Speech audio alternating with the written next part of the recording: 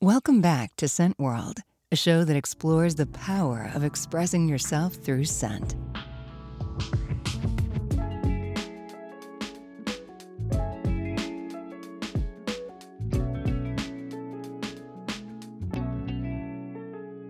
Today, we're featuring David Seth Moltz, the co-founder of DS and Durga, based in New York City.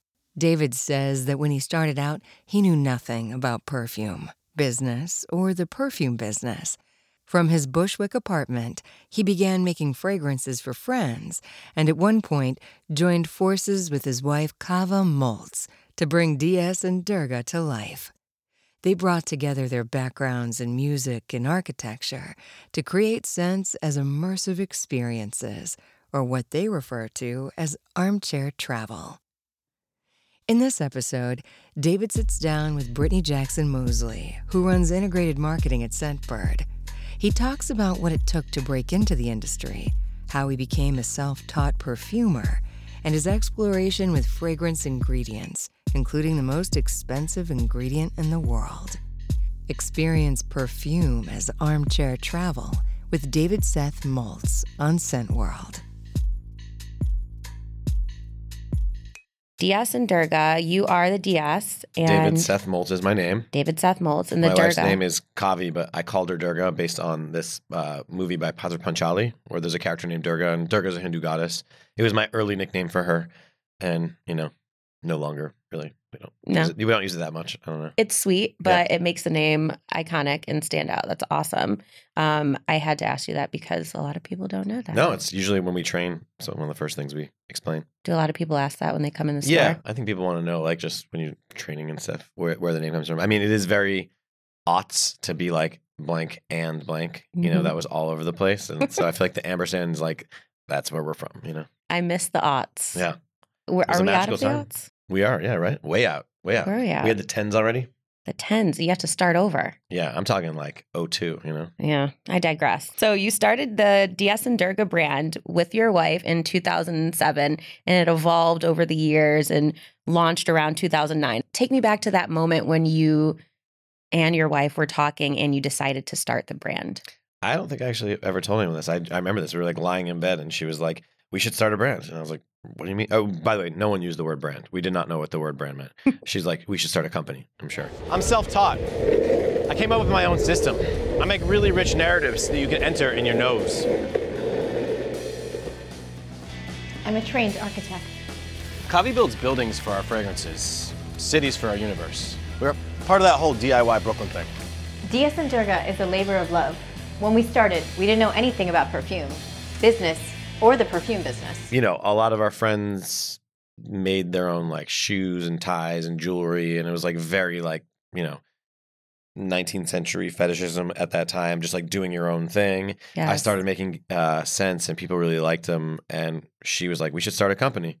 She worked at an architecture firm and could cut the labels there, and we just set up my apartment to like make perfume, and it took off very quickly. We did not know what we were doing at all. What were some of those early tinkerings that you Actually, created? Cowboy Grass is from that era. It's still a fragrance that we have, and it's why it's so weird because I didn't really know how to make perfume when I made it, So I would soak lots of like herbs and stuff in alcohol first and then add things to it. Like, I don't know what I was thinking, but I was just, oh, well, the truth is we were going away on the weekends a lot to these like, just you want to get out of the city, young and in love, and like going to used bookstores. And I was always going over to the herb section and the plant section. I didn't know what it was going towards. Like, did I want to start like gardening, or like I knew I was very interested in the plants that were growing around me in the city and learning what they all were.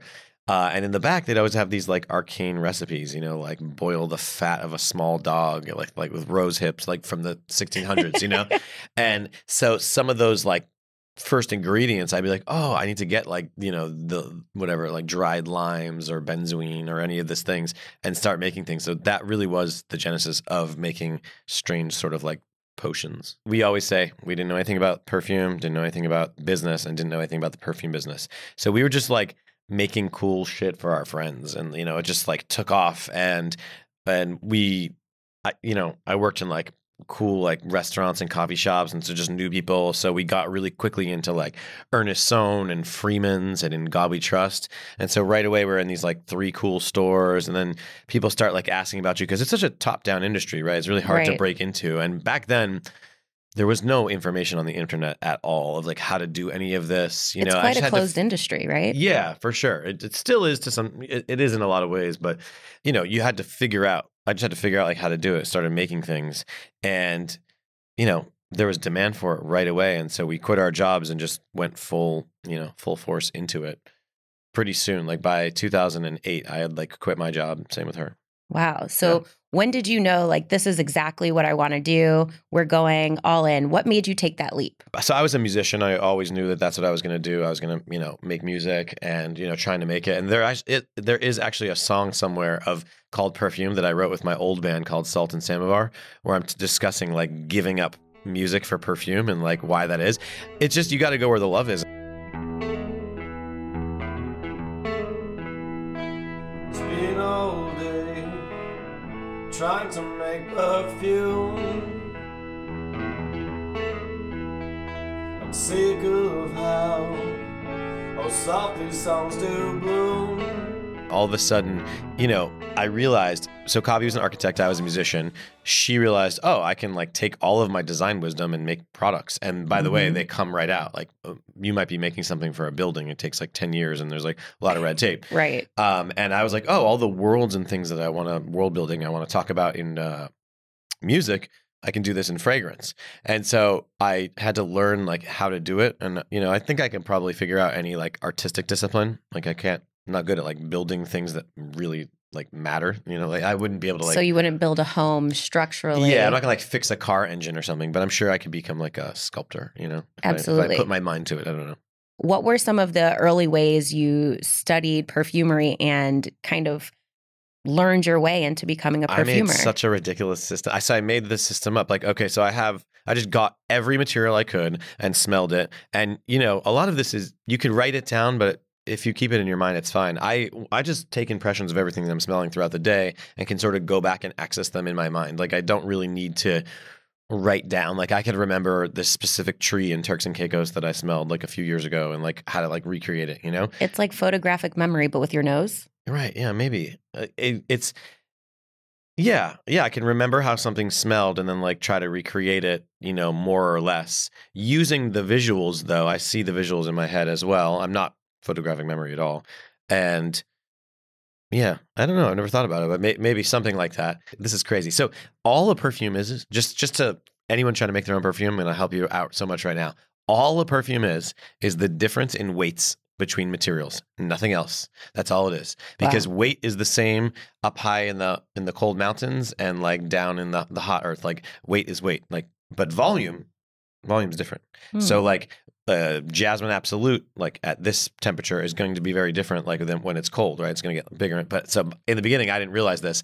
So I would measure how many drops of each single oil that I had, and it's like 1,000 or something, into 1/8 of a teaspoon, and then I would ramp up like through math, like how many drops of something should be in a batch of something. But once I realized like it's not going to be consistent like that. You have to get a scale and weigh out those 16 drops or 1 drop or whatever it is so that you can calculate via grams. I don't think when you say all it is this, that is not something that most people, I think, can just pick up. But I'm saying once you know that it's just take 1,000 parts and put 1,000 parts into something, and that's a perfume. So it's a perfume oil that you're focusing on, but the challenging part is kind of bringing the combination or the accord together in a way that I think it's literally what you can make is endless. So no, I'm definitely simplifying it by saying it's that, but at least starting from that rather than like people are like, what do you do? Do you distill all your own herbs? Do you take like flowers from the field and like put them in, people don't know, like, of course you can't make a perfume by that. So it's just weighing things out. And then it's the same each time, right? Because you go back like 2 grams of rose oil is 2 grams of rose oil. Forever. I'm just thinking about making how disastrous it would be if I just started becoming I a mean, I perfumery? made so many terrible things to this day. I just got something today that was awful, and I was like, "What was this?" And like, yeah, I in Nantucket 2 summers ago, I think I found a like a washed up seal, and it was like decaying. It was like the animal seal. It was a dead seal that had been ripped by like a shark or something. It was oh all. my gosh, and that's horrific. It was crazy, and it smelled like you cannot believe. It was probably one of the grossest things I've ever smelled in my life. It was so strong, and I took one of the teeth, this tooth, and that tooth, like the smell of it, was bananas, like just the craziest smell. And I actually soaked it in alcohol. And it would have been so great. I should have kept that. Then I would have had the reference point. Right. But then I soaked it overnight in DS and Durga Big Sur After Rain hand sanitizer, because this was during the pandemic, to kill off anything. But the memory of that smell, I was trying to like recreate the smell of what this walrus tooth or seal tooth smelled like in a pleasing, amazing way. Because it's a crazy, crazy smell. We use ambergris, not real ambergris, but whale, we use parts of whale, not the or real parts stuff. of deer. But I would say the foundation of modern perfumery has to be based upon the aroma chemicals present in ambergris, Absolutely. And someone had to discover that and say, okay, this smells really interesting. And then it made its way into perfumery. But it's so interesting that it's almost like fragrance creation is in your DNA. It's part of something that you're always inspired by. They're both, music and fragrance are invisible art forms. Yes. But they conjure visual landscapes, for most people. And I think color is a big part of it. I think I do have synesthesia, where I can smell something and I see the color of it, and so it's a little bit like painting in that way. I can like lighten up the yellow or bring in red or that kind of thing sometimes. So that helps. And it is a system that just seems to make sense to me, but I don't not think I could like teach it to someone else. I'm working on a book, and I think that would be very helpful to just be like, this is what I think about perfume and like how I see it, because there's a traditional. I was just talking to a perfumer the other day at the Fifi's. She works for IFF, and she was, mentioning all these perfumes, and I was like, I've never smelled that. And she's like, what do you mean? And I was like, I just like, I feel too awkward like walking into a perfume store and like smelling a lot of stuff. Yeah. And then I don't know, I just haven't smelled like that many perfumes. All these ones she was referencing, and she was like, oh, I have the gas spec of that. She could like see everything in things. And I'm like, that's crazy. Like I could copy something over time if I like smell it and go back and forth a little bit. But a gas spec tells you 98% accuracy or something, right? For me, from the outside observer, it's a genius level ability of recreating a scent, because a lot of people can identify them or say, okay, I like this or can't, but there's not a lot of ways to describe it. Right. And through your fragrances, you're able to translate a story or a memory into something that's real and tangible and something you can smell. I'm very into realistic scent recreation. So like if you smell my thing, I want like Rockaway Beach, our fragrance that we came out recently. Like it really smells like the beach. It's not like a fantasy of like just like suntan lotion and coconuts. It's like, nope, it smells like you're by the water. Because I like the use of ozones to place you like right in the space, in the forest, the desert, ocean.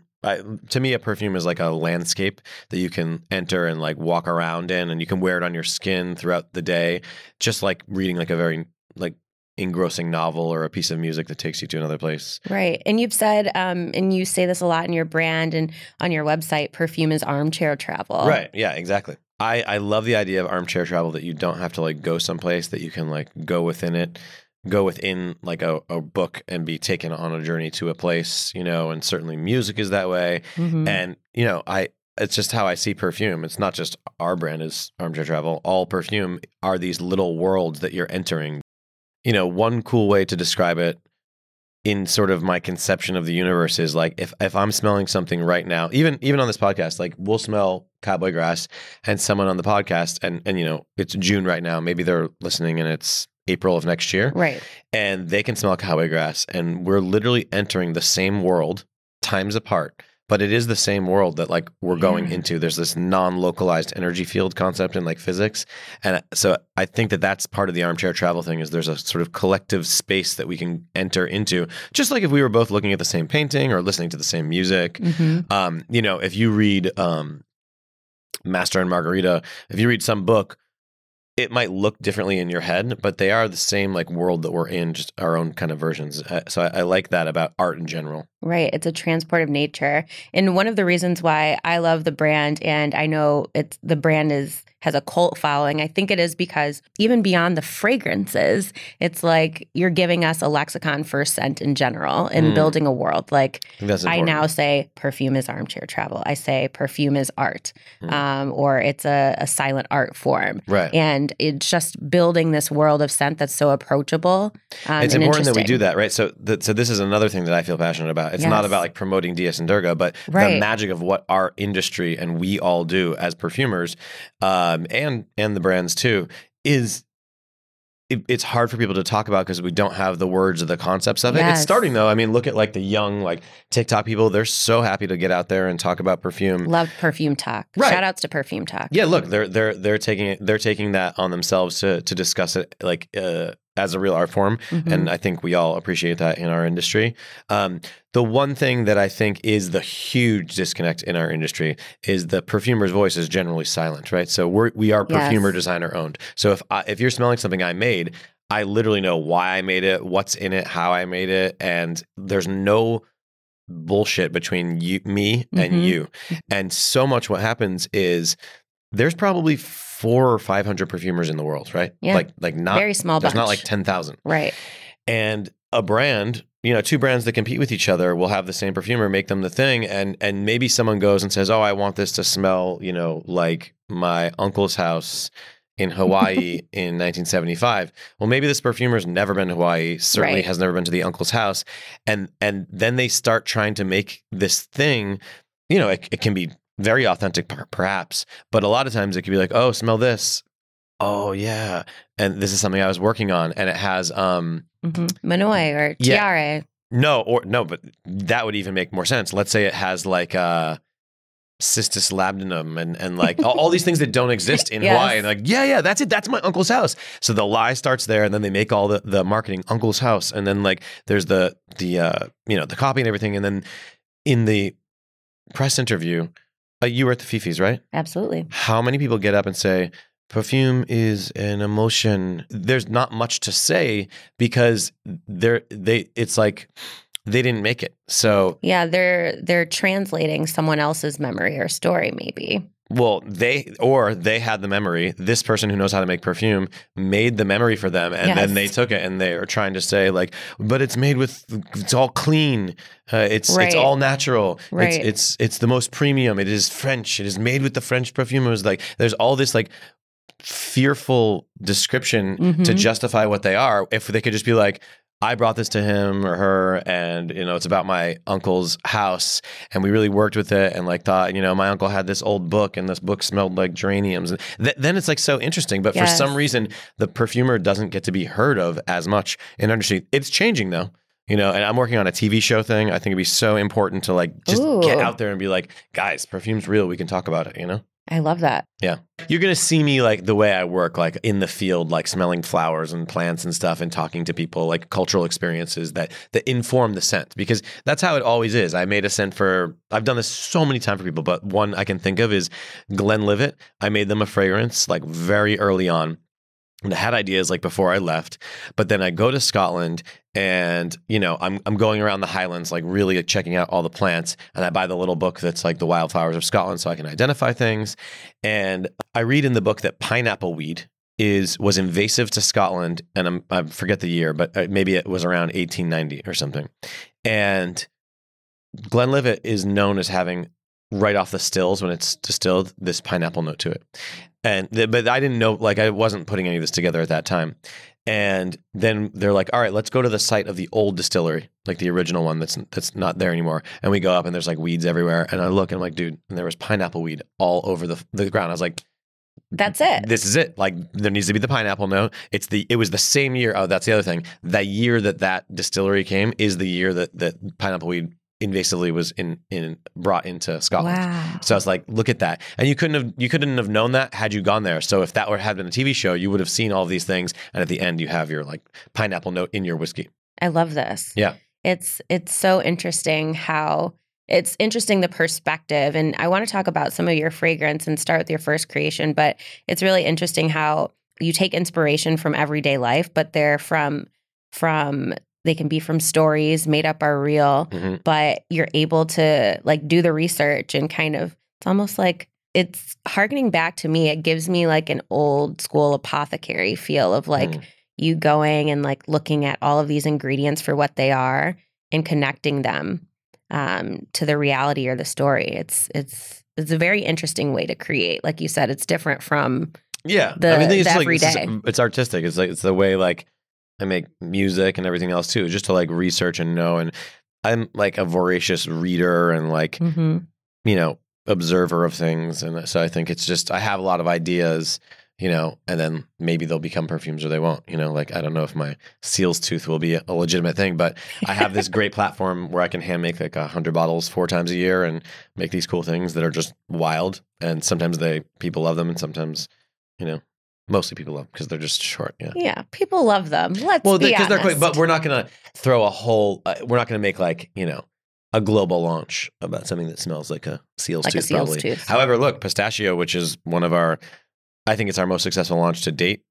We launched it in January. Yes, I made it as a studio juice where I hand make 100 bottles a year ago, February, and it like just the most crazy amount of comments and people like, oh my God, you got to put this in the line. I want it. So you brought it back, right? So you bring it into the line. Yeah, it's becoming like a way to like test things, you know, and also commune with our like fans one-to-one, like at the store and digitally, you know, like to give us differentiation, you know, in places like things, because I just make so many things. That's the other, some people I see will comment online and be like, oh my God, this brand's like coming out with like way too many launches, like as if it's like for any other reason that I just make so much stuff. And I'm like, guys, let's put these weird things out, you know? Yeah, and see how they go. And it obviously resonates with the customer, right? Yeah, for sure.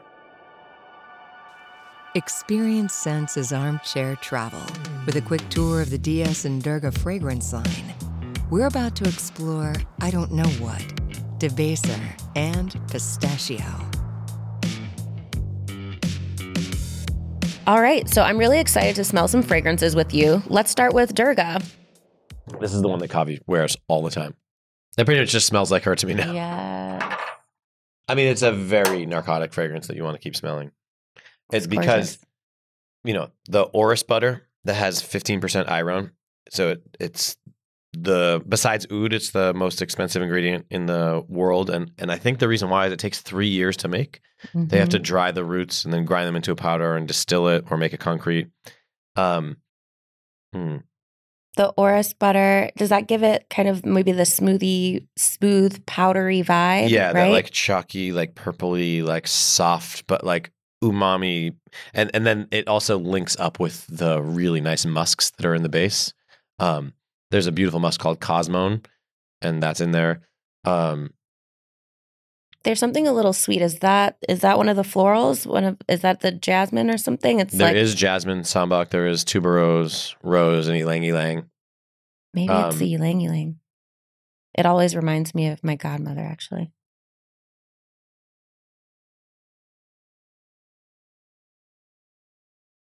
I love ylang ylang.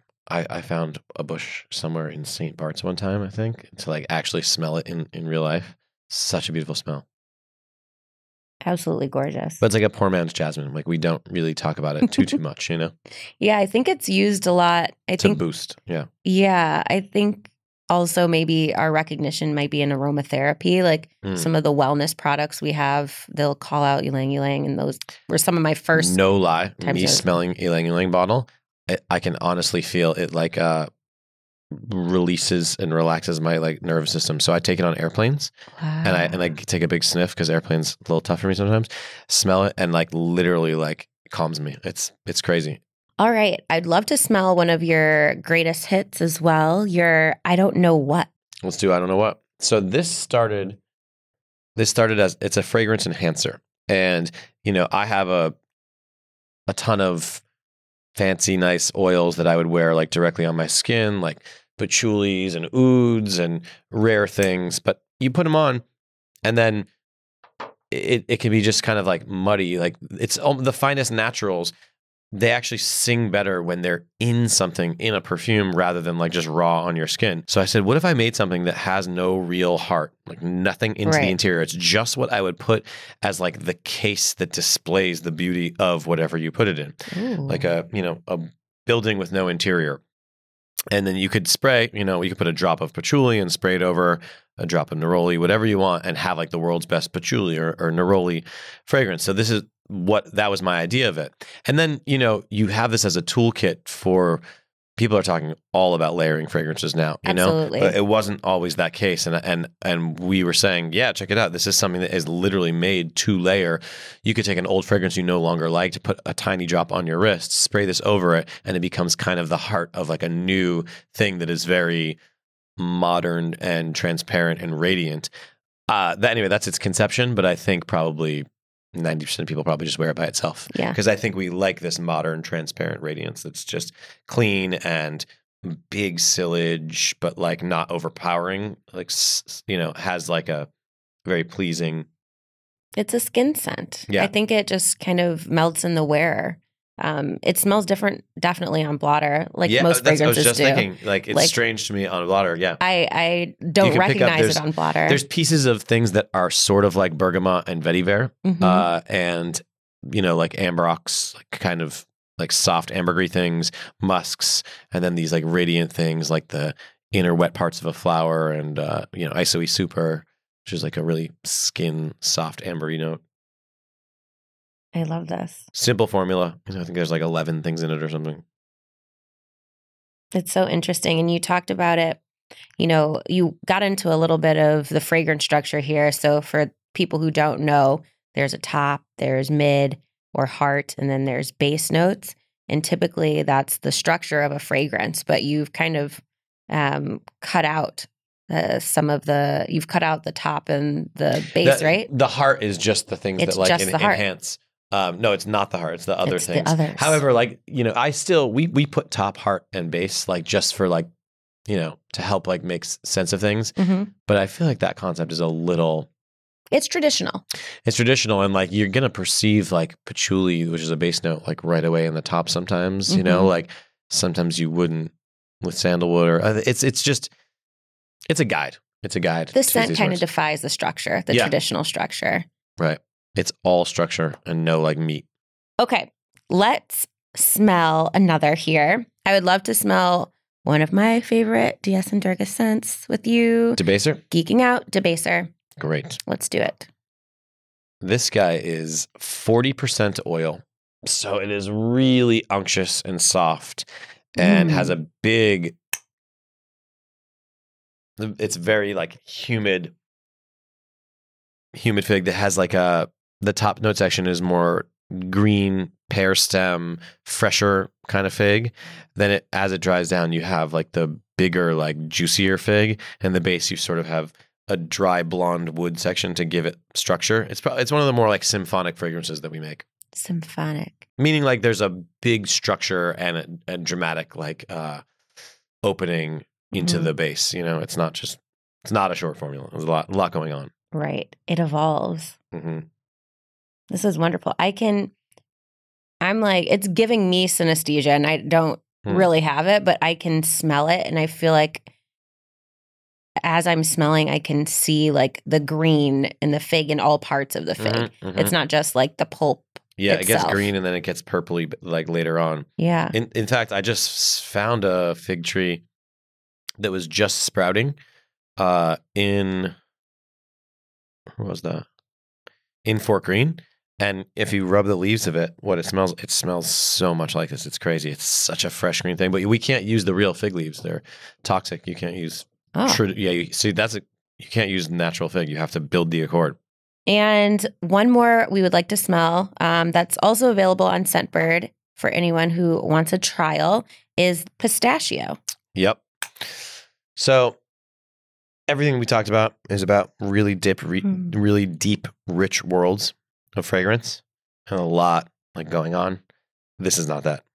This is just, it's pistachio. That's all it is. It is a pistachio. It's like the pistachio dessert flavor. Like when you I worked at this cafe for one day in Williamsburg in like 2003, and like there was this ridiculous green square pistachio cake that was so delicious, but it was like looked so artificial, and I was like, pistachio, like it's just it's this flavor that's not the traditional like 3, but it is pretty traditional. Like if you went into an ice cream shop and there were 5 flavors, like a lot of times pistachio would be one of them. Absolutely. But somehow it still seems like an exotic strange. outlier, right? Even though it's so common.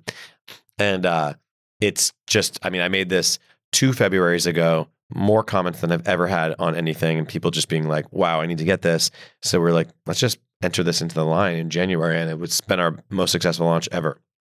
I love this. Yeah, so this is, to me, I thought I was like, I'm going like crazy sweet gourmand, but like I realize now, like I never did gourmands, didn't like think about them, didn't smell other people's perfumes. Now I'm like, okay, like there's like crazy sweet dessert gourmands out there that are essentially like, sugar. Or like cheap soap candle scents that are just like done in perfumes. Mm-hmm. And so I think I can push it even farther, Absolutely. But I still have to maintain like the elegance, to me, at least, Absolutely. This doesn't give me like that indulgent chocolate cake gourmand, obviously, but the addictive piece to it, I think, is the familiarity of the pistachio, and maybe there's a little saltiness. Yeah, there's a wearability. There's a lot of patchouli in it too. I've heard some people be like, "What the hell?" Like, there's a lot. If you go down the rabbit hole, like reading people's comments online about your stuff, it's hilarious. The comments, it goes down in the comments, like it goes down in the DMs. People are very, very passionate about fragrance. Yeah, but it just gets like personal. There's one guy who wrote something like on Fragrantica. It has to be the meanest thing I've ever read about anyone. It is about like me and like making steamed rainbow. Mm-hmm. But I'm like, I can't believe someone would ever like say this. Like, yes, they took time. Yeah, he's out like, of their it smells day. like prison food, and like just like saying all this stuff, like, and implying or like thinking that I, like. Saying like putting words in your mouth that like, or not words, but like ideas like that, way overthinking the process. Right. Yeah. Well, actually, now that we're on the topic of steamed rainbow, could you tell me about the fragrance steamed rainbow and the concept? Sure. Yeah. Cause so a lot of the perfumes are really like down to earth or like, like things like from somewhere, but this doesn't exist. So I love the idea of this is like definitely a concept, because you look in the distance at a rainbow and you're like, how would that smell? And you can make a painting made of paints that aren't rainbows and it looks like a rainbow. Mm-hmm. You can make music that sounds like a rainbow that isn't a rainbow. And like, why can't we make a perfume that smells like it? So I took something red, orange, yellow, green, blue, indigo, and violet, put them into the beaker, worked it so that it started to smell like this, like, silvery, colorful bow out in the humid air of, like a rainy weather. And so it really does smell what I would think a rainbow smells like in the distance. That's amazing. Yeah. And everyone's rainbow is different, right? I think of Skittles now, but I am highly susceptible to marketing. No, it makes sense. Yeah, Skittles for sure. I think it looks like a soft, like colorful. Yeah, it's definitely a pastel kind of rainbow. Right. On a more serious note, if I'm thinking like being more cerebral, I would expect it to be rainy, dewy, and maybe just have like a softness and maybe a delicate beauty to it. Yeah, definitely. Right. And like the rays of like the silvery metallic sun kind of thing, Something maybe electric to it. Yeah. Wonderful. Steamed rainbow. You guys are creating scents that come from stories that nobody's thinking of. But they're so visceral, like you can feel them, and you get it in the 2 words that are on the bottle sometimes. Yeah, that's right. I'm trying to always get I want the names and the descriptions to be like as short and precise as possible. That's important to me. And the first fragrance you came up with was Cowboy Grass. As one of the first, yeah, for sure. One of the first. Yeah. And that launched in 2008 and became an early hit for you. The description for Cowboy Grass, and I quote, is perfect for robbing banks on horseback. Yep. So could you set the scene for me about how the Cowboy Grass fragrance came to be? Mm-hmm. I was in bands and like toured, you get in a van and you just like tour across America and you get to see like just how massive America is. Like I really think when you leave Chicago before you get to Colorado, it is massive. Yes. And there's one of the main features you're going to see are like endless fields of flowering like grasses and so that you get those smells, of the flowering herbs on the wind and grasses and switchgrass. And so I knew that it had to be sort of this wild western landscape kind of smell. Mhm. But I'm sure I just made it and I was like, oh, this smells kind of like that. And it wasn't like we didn't have an identity yet as to what we were doing and like knew all that stuff. It just seemed like kind of, I don't know. It just happened. Yeah. It seemed like fun. It was fun and just like very lighthearted in the beginning. I'd love to smell it with you. Yeah. I mean, so to be honest, this is like one of the weirdest scents we make for sure. This is not how I'd ever introduce my brand to anyone. But it does have like some of our DNA in there. It is like a strange fragrance done in a wearable way. But it's not what I would lead with showing people, Right. But it's one of your first creations. It's kind of, would you say Cowboy is maybe a blueprint for some of your other fragrances? What did you learn from the creation and I didn't know release what of I was this? doing when I made this fragrance. This is like such a strange combination of herbs and vetiver and citrus. Love it though. Yeah. I mean, it always surprised me who likes it. This is not my style of fragrance to wear. It reminds me of my dad, actually. Huh. Because there's a freshness to it. It feels comforting and warm. It could be because I'm from the Midwest, so I'm no stranger to a myriad it has of grasses. that like dry, like leathery crackle of vetiver and like sort of it's basil that gives it this sort of intense, sharp greenness to it. And the flowering herbs like rose and lavender. It always surprised me who likes it though, because I know like tech pros that like it, girls that like it. I remember David Beckham bought a bottle of it a long time ago. Like what? Yeah, it was very like badass. What to you about Cowboy Grass do you think people actually enjoy? Well, actually, I think it is a hidden thing that you can't tell. But so everyone, I mean, there's herbs which are very familiar to a lot of people, right? Mm-hmm. Vetiver is one of the world's great, great note. Yeah, just like equalizes everything, right? And then there is a lot of musk in the base, that like a soft, like easy musk that I think is comforting with all the craggly, scratchy stuff. It's wonderfully smooth to me. It's pretty smooth. It's really great. And another thing I love about the brand is the liner notes and how everything's related to music, but also you have a literal playlist for your scents. Each one of these fragrances is its own little world. So you have the name and my description and the notes. You have the liner notes where I'm telling you even more about like what it's about. And then the playlist gives like the soundtrack to it. There's images. Sometimes there's movies for it, because it's a world that can keep regenerating. It's like, you think about it, there's plenty of people like, oh, my signature scent is Cowboy Grass. Yes. So like, I made it and it's part of our brand, but it's your thing. Like you're wearing it all the time now, and it's you, and it's part of your conception of who you are. And that's such a powerful, cool thing. So this is just like helping to, the world building thing. Like the Cowboy Grass one's amazing. It's all like great Western cowboy music and like, Dolly Parton, Hank Williams, and just great Americana music. It's time for Scent Connection, Ingredients Edition. Brittany brings up an ingredient David has used in his fragrances and asks him to share the feeling or memory that immediately comes to mind. Don't think too hard on it, just like what comes to mind. Okay. Are you ready? Yes. Are you ready to play a game? Rock and roll. All right. The first one I have is bergamot. Like the easiest thing that just everyone likes. Just it's like one of the 3 most important perfume materials, and very not basic, like in a negative way, but just like perfume 101. Perfume 101.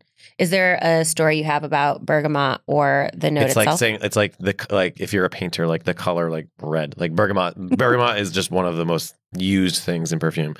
Where my first conception of smelling bergamot is probably in Earl Grey tea somewhere in like high school, right? Because that's what it is. I love it. You started drinking Earl Grey in high school? That's really cool of you. I just love tea. Tea is like one of my biggest passions. Yeah. I would love to go to a tea tasting with you one day. For sure. This one's a little bit unique to perfumery, but does a feeling or memory come to you when you think of bell pepper? Yeah. I think when I smell the snap of a bell pepper, it brings me probably to like my parents' kitchen, and just like there's nothing fresher smelling to me in the world than a bell pepper. Okay, another ingredient. What comes to mind when you think of concrete? The city, the smell of the city. The good smells? With Bad concrete, smells? sure, yeah. I mean, it's like industrial, though. It's not like it's the synthetic world we live in now, kind of thing. You know, like the beauty, seeing beauty in whatever we're in. You know, because the people in the 1200s also thought that like the newest thing was like maybe not pure. So this is this problem with like humans. We're always thinking that our time is like the impure one or something. But you know, when you find the beauty in everything, and so there's beauty in concrete too. Absolutely. I love that. Quote, there's beauty in concrete too. Do you have a memory that comes up when you think of Pine Absolute? Well, to me, Pine Absolute itself is the smell of the underbrush of the pine tree more than like the pine oil smells more like the air around the pine, but Pine Absolute has that really like beautiful underbrush of pine smell to it. And I'm from like this town north of Boston. Right behind my parents' house are the woods. So conifers in general brings me back to New England or any like northern climate. Because even though New England is an access point for me, if you go into those woods, it goes much deeper into mythology, like Norse and Celtic things, and you know, so it's a starting point there, but it goes much deeper and makes me think of like lots of northern mythological things. That's really cool. I thought you were going to just say Christmas. Right. I'm a Jew, but yeah. Well, fair. That's why you have more, Yeah. more of But a I make the lexicon. Christmas candles. Yeah. Yeah, absolutely. Okay. And the last one I will say is a personal favorite of mine, but I'm not sure I've ever seen a real one in real life. What do you think of when you think of, or what comes to mind when you think of black currants? Well, okay. In real life, like a blackcurrant that you eat, like I lived in the mountains of Switzerland. It's all over the place there. That's grown. That is like insanely tart, delicious on like toast, but like, you know, very tart and not sweet. Like some people would not like the taste of it, but in perfumery, it's the absolute of it has a really, like sweaty, but it's a word like scratchy. That's the word. It has a really like scratchy herbal note underneath that fruit. And you can play with it and use it for different things. It's quite strong. You know, it can go towards like a BO thing if you use too much of it. Yeah, a little funky, right? Yeah, it can be really funky, but it can also be pulled because of this. It can be very sexy too, right? Like because BO and that whole thing. So you can pull it in that direction and make it sweeter and fruitier, or more like, you know, raw body smells of like, you know, a quite herbal. It is a very herbal smell. I love it. Yeah. I love every time I see that note call out, I'm like, there chances are I'll like it because of kind of what's done to it and how is it your blends. conception like the liquor? Like I think so. Like a Kir Royale probably is how I think of it. Right. And that is made with it. And like that's a good example where like, you know, black currants have nothing sweet about them. That's just a ton of sugar put in with it, gives it that flavor. Which I mean I find very pleasant too, but it's a really tart, intense taste by itself. Yeah, I didn't know It's that. very healthy though, you know, like when you're fighting a cold and that whole thing. Right? Like the currants themselves. Or am I thinking of elderberry maybe? So to wrap up our conversation today, I'd love to hear from your perspective after your amazing journey in launching the DS and Durga brand. What's one piece of advice that you'd share with someone who is looking to start their own thing and enter the world of fragrance? Well, starting your own thing in general, I think the best advice is just do it, right? Just do it. Like start and like make it happen and like manifest it, and it might not work and you'll fail and you'll always feel like you have to swallow your pride and like grow, and you know, it's not easy.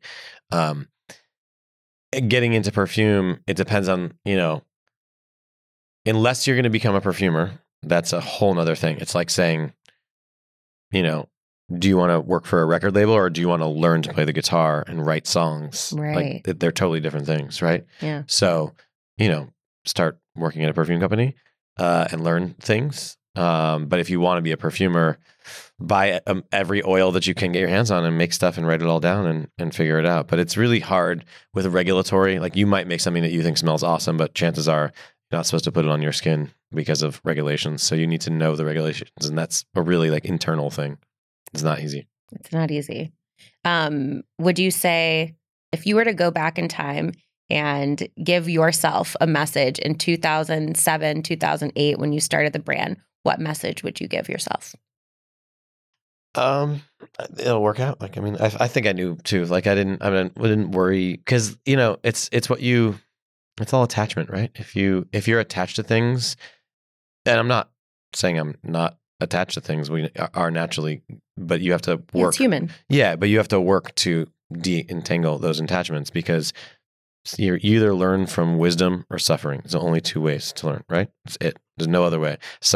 You read somewhere or like in tune some wisdom from something and you're like, yeah, that's what I should do. Or you suffer and you're like, oh, wow, that sucked. I'm not going to do that again. Like those are the two ways. So I guess. Yeah. You know. So don't give up because everything is a lesson. Don't give up. For sure. Perseverance is the key to success for anyone. And like, you know, you're going to have to swallow your pride all the time. It happens to me all the time. We're still so small and, you know, that's how it is. I love it. This is great. Yeah. Awesome. Thank you so much for having me. Thank you so much for joining us today. It's been a pleasure. For sure. That was Brittany Jackson Mosley and David Seth Moltz from DS and Durga, based in New York City. Up next on Scent World, a story of reinvention and new beginnings with the iconic perfumer and beauty entrepreneur, Jo Malone, CBE. You've been listening to Scent World. Know a fragrance lover who would enjoy the show? Share Scent World and bring them on a journey of self-expression through scent. Scent World is a Scentbird original series produced by Flowship. Today's episode was executive produced by Maria Nurislamova, produced by Mike Giordani, edited by Ramiro Gava, mixed by Alex Roses, production support by Pili Melendez. Thanks for joining us. We'll see you next time.